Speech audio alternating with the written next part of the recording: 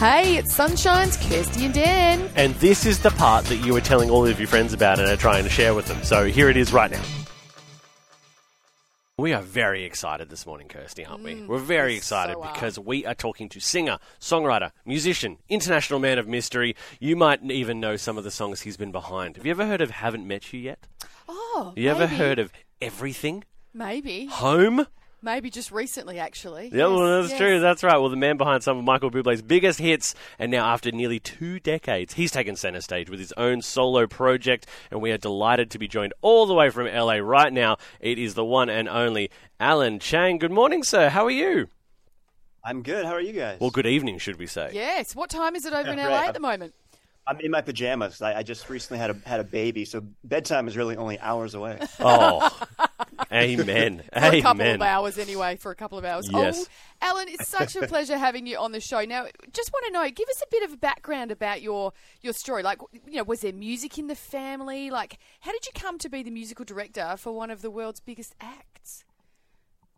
You know, music wasn't a huge part of my family. So my parents are just good at exposing me to whatever they could think of. And so as a good Asian boy, they signed me up for piano lessons when I was 6 years old.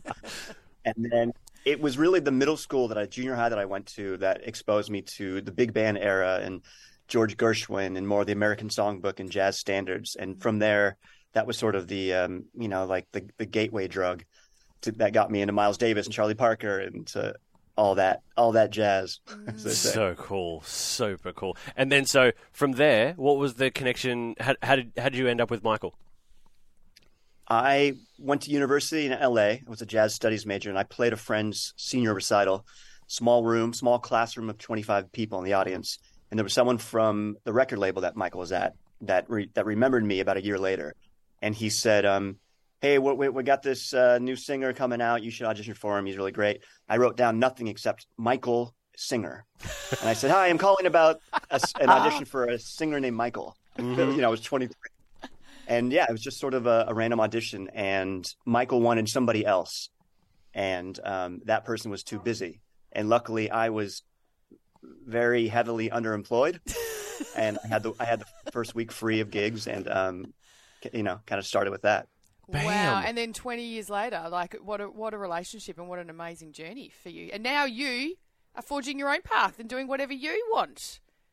Yeah. Yeah, no, it was incredible. And Michael was very loyal. He could have gotten rid of me at any point as his career grew bigger and bigger. You know, he could have he just could have gotten someone with more experience. I mean, I was the youngest in the band and the musical director of the band. Mm-hmm. So I'll always be grateful to him for keeping me on when he could have let me go. And you had too much dirt on him, so he couldn't let you go. Yeah, exactly. Makes complete sense. And I'm here to expose it all. Well, let's talk about the song we just listened to, which is Love as a Weapon, which absolutely slaps. We're both big fans of that one. Tell us about where that came from. What was the process, the inspiration, all that jazz, literally?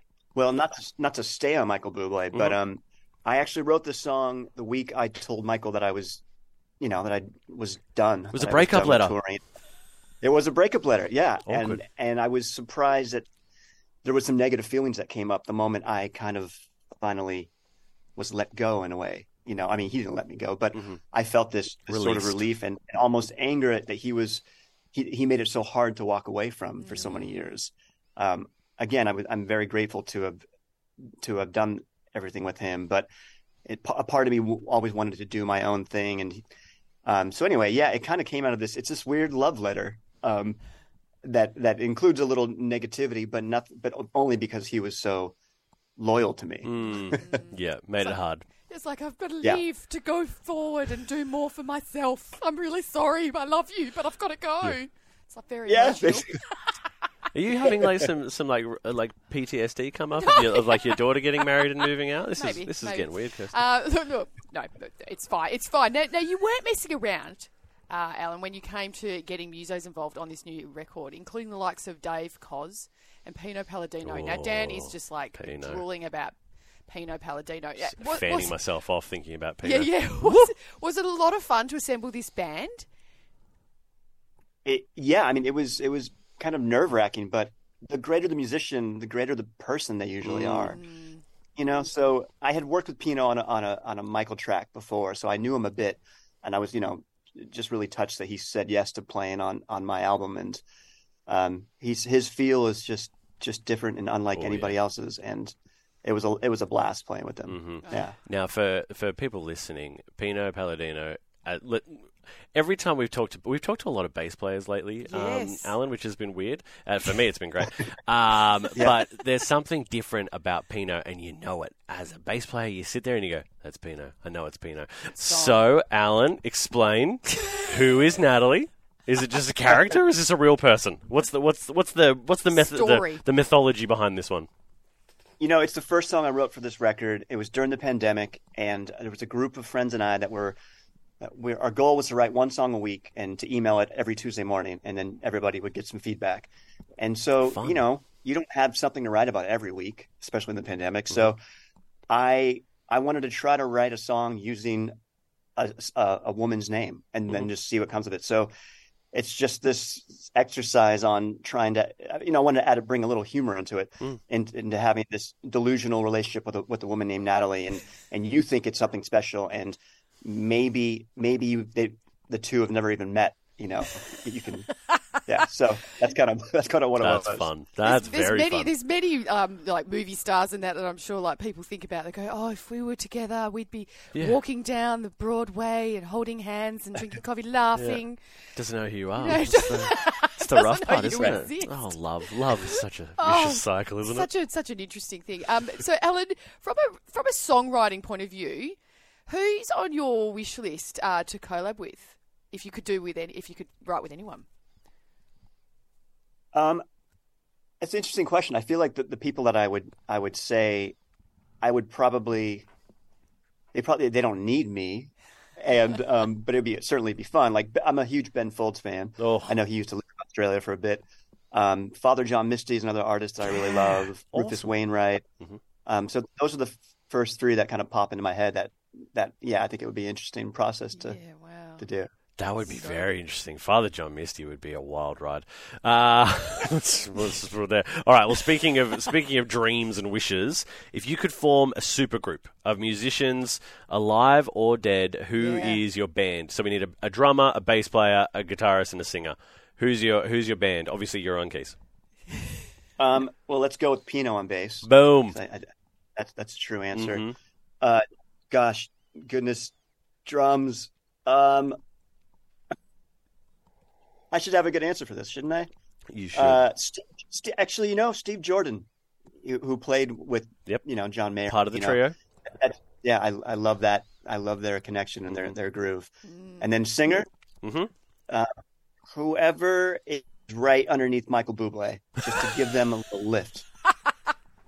I heard this Justin Bieber kid needs a chance. Okay. Michael Bublé. Let's go with Michael Bublé's son. Okay. Oh, good. Yeah. Okay. Either son. Yeah. In a Michael few years. Jr. In a few years. Yeah. And who's playing guitar? Who's playing guitar? Julian Lage. He's an incredible jazz guitarist out of New York, who I saw recently, and I thought I should quit music.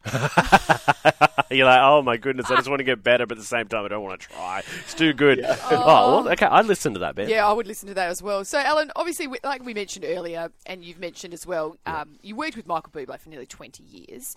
So, can we expect a cameo from him on the upcoming album? Or any little bit of something from him? We cannot. Oh. That's okay. I think just the first song, "I Love As a Weapon," that I wrote about him is as much Michael that's on it. But I'm sure he's influenced me in many ways through the years. Yeah. I think when I start doing live shows, his influence will come out a lot more, and that's just always being prepared to put on a show. Yes, you're playing songs, but people taking the time to come see you. Make sure there's a set list. Make sure you're well rehearsed. Don't waste people's time and energy. always respected that about him. Yeah, That's right. awesome. And look, not to make this all about Michael, because who cares about that guy? It's not about him. It's about But let us know one of your favourite tour or recording memories that people don't know. Obviously, let's keep this family friendly. We're a family friendly radio station. We don't want to know all the dirty secrets. We'll talk about that off air. But what's one of your favourite memories touring or recording? One of my favorite shows that comes to mind is we played 2 nights facing the Sydney Opera House. Yeah, cool. So all the fans were on the steps, and that was, the harbor in the background. It was incredible. My parents came out for it. It was one of my favorite shows ever. Oh. Stories. I remember we played a small jazz club in Philadelphia in 2003. We had just started.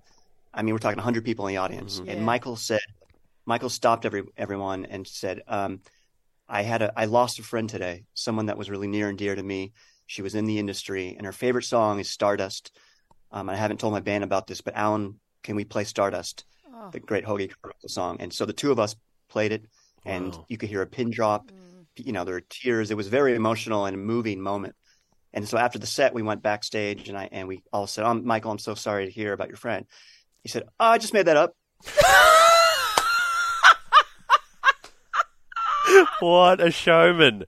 Hey, don't let the truth get in the way of a good story, Cheeky, He in the 19 years I was with him, he never did that again. Wow. That's almost the more impressive part. The fact that he only just unveiled that little trick once.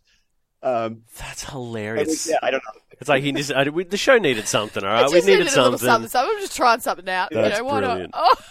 Oh. Well, finally, Alan, when can we expect to see you on this side of the world for a little tour? Are you heading down under? Yeah, the hope is late September, early October when the album's out. Brilliant. There it is, family. Not far away. You've heard it. You've heard it here first. Alan Chang coming to Perth, especially Perth. Don't worry about Sydney or Melbourne. It's boring. Straight to Perth. Well, Alan, thank you so much for your time this morning. We have loved the new songs, and we cannot wait for the new album, which is coming out a bit later this year, which will probably coincide with the tour. Yes. So we're actually, look, sometimes when we interview people, we don't know what song is coming up in the playlist. No. It just so happens it's one of your songs. So there you go. Hey, how good was that, family? Wasn't it awesome? If you want any more of that, You can just listen in to the show live. 6 till 9 a.m. day.